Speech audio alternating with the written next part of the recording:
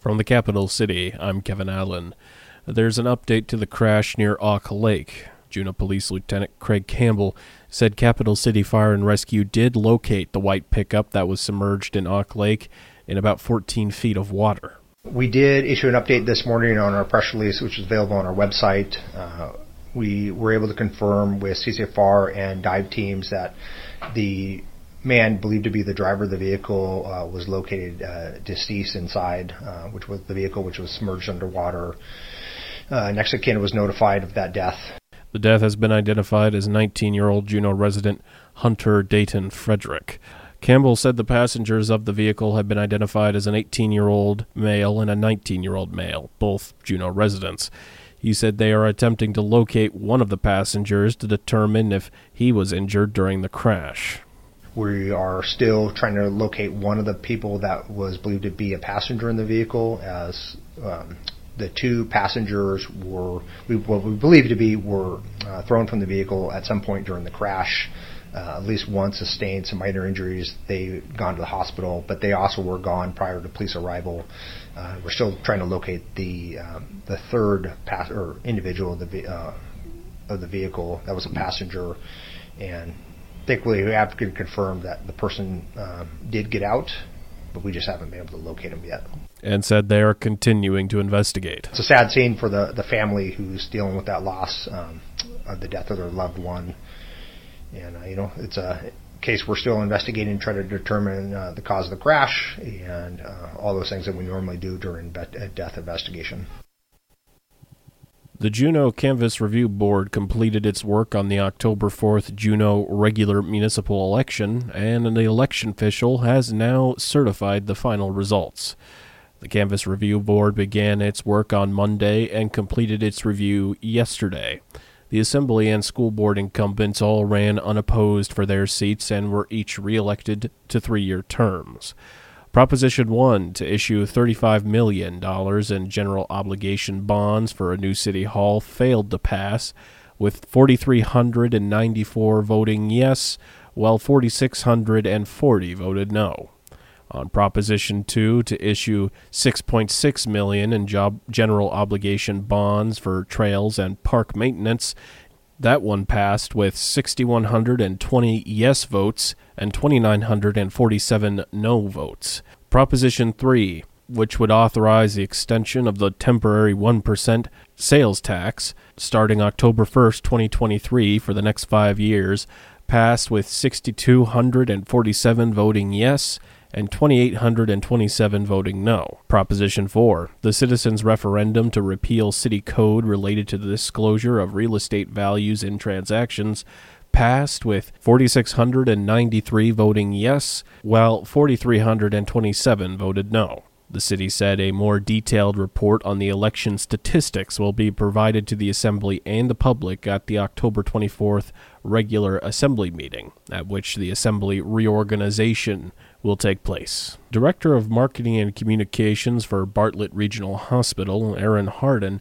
spoke on a new mask policy change, that they are now optional. Hardin went into more detail on what to expect with this policy change. Really effective immediately. Masks are now optional for visitors, for patients, and for staff in most areas of our hospital. Staff are going to continue to wear a mask when they're providing direct patient care. Anytime a staff member is doing any kind of hands-on face-to-face contact with a patient, they will continue to mask. But for our visitors and patients coming in and out of the hospital, they no longer need to wear a mask. We are recommending that patients and visitors put one on when they're interacting with other individuals in the facility. Where masking remains required in the hospital is for patients who are symptomatic or have a confirmed COVID or other respiratory infection. Hardin said the hospital's screening process is still in effect. They will still ask to be screened when you walk into the hospital. So just for folks to be aware, when you come onto campus and you walk in our main entrance, we have a screening station there. So there will still be someone that checks in with you and just makes sure that you don't have any active symptoms. And spoke on what went into this decision. So So the primary driver in the decision-making is that the community transmission rates here in Juneau have dropped recently from the high level to the substantial level. Per the CDC, they recommend that healthcare facilities use community transmission rates of COVID to determine mitigation measures, masking being one of those measures. Juneau has had a low community level of COVID for quite some time, meaning not a lot of COVID in the community. We haven't seen a lot of COVID patients in the hospital, which is great news. But our transmission rates of COVID have been high. We anticipated that number was going to start to drop based on the testing levels that we were seeing here, and this past week, that officially happened. Hardin said that if Juneau's transmission rate increases, masks would go back to being required. So what we have communicated is that we're going to continue with optional masking as long as our community transmission rate stay in the substantial or lower levels. So there's a low, moderate, substantial, and high. There are 4 different transmission levels that the CDC has defined. So as long as we are below high, we plan to continue with optional masking. Sealaska Heritage Institute has received a federal grant to expand its storage capacity for online digital collections by more than 600%. They said the grant from the Institute of Museum and Library Services will expand the Institute's storage capabilities to manage more than 300 terabytes of materials, including digitized photos, videos, and other archival documents. The new system will also streamline the process of uploading digital materials to the Institute's online database, they said, making them more readily accessible to researchers worldwide at any time.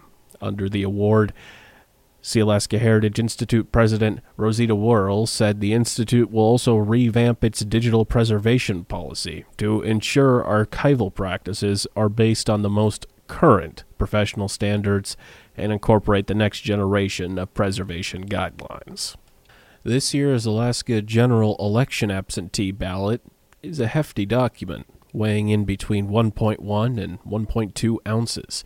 If it were an ordinary letter, that's weighty enough to need 2 stamps. But officials at the Alaska Division of Elections and the U.S. Postal Service say this year's absentee ballots will still be carried and counted with just 1 stamp, according to the Alaska Beacon. The first absentee ballots for the November 8th general election have already been sent, and the design of the return envelope includes a box for only 1 stamp. But fine print in the absentee ballot instructions say to attach 84 cents worth of postage. 19 states prepay postage for their absentee ballots, according to records kept by the National Conference of State Legislatures.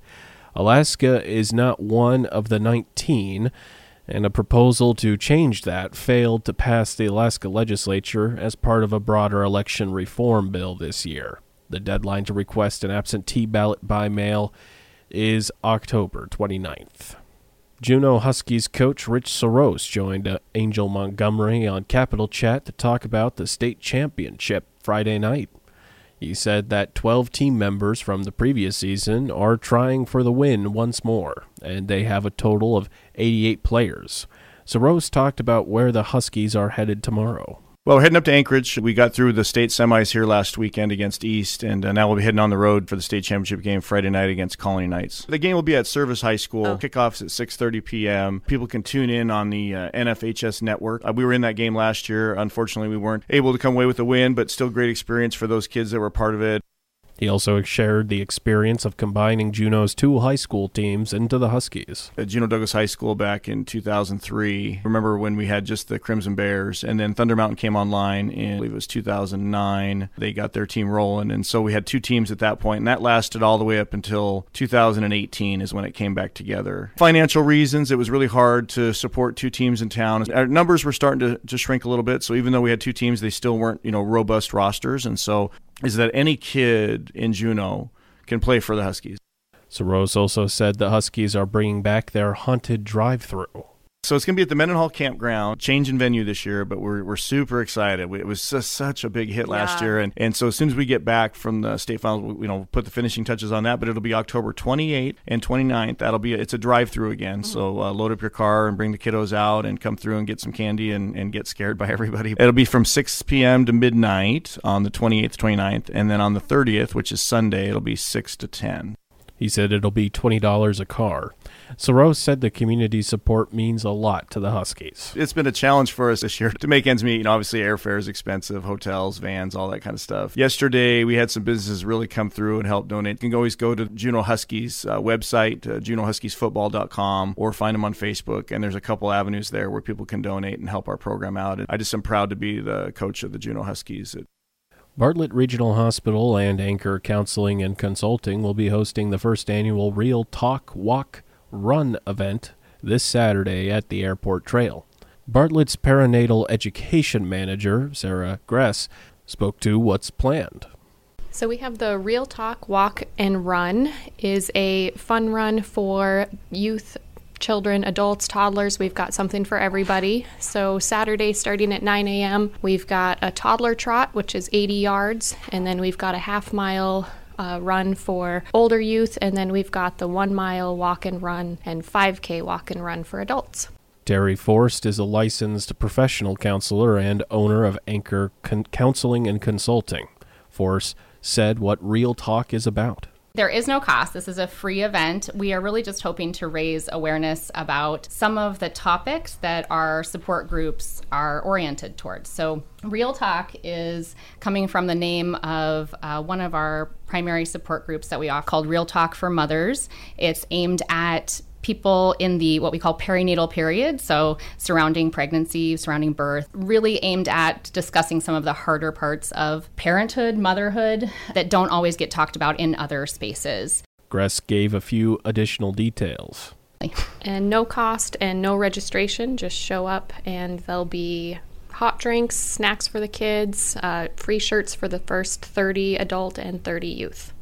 Forrest summarized Real Talk's focus. Different signs that show, how to support a new mother, how to talk about loss, and, if you're a family member or a friend and someone's experienced a loss, here's some things to say, because we so often hear, I didn't know what to say, so I didn't say anything at all. Yeah. And that allows the silence to continue and the isolation for those experiencing this. So we're going to have a ton of tips on, what to do if you've experienced it or if someone has experienced it.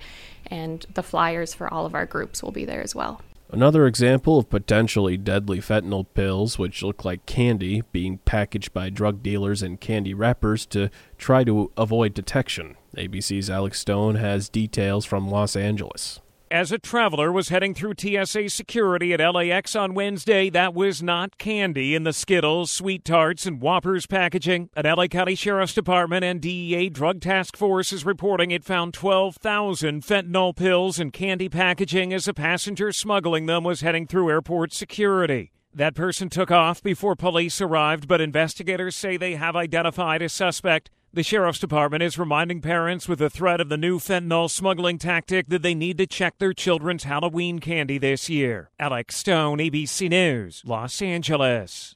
Never miss a story or a newscast at KINYradio.com. Now you're up to date. For News of the North, this is Kevin Allen.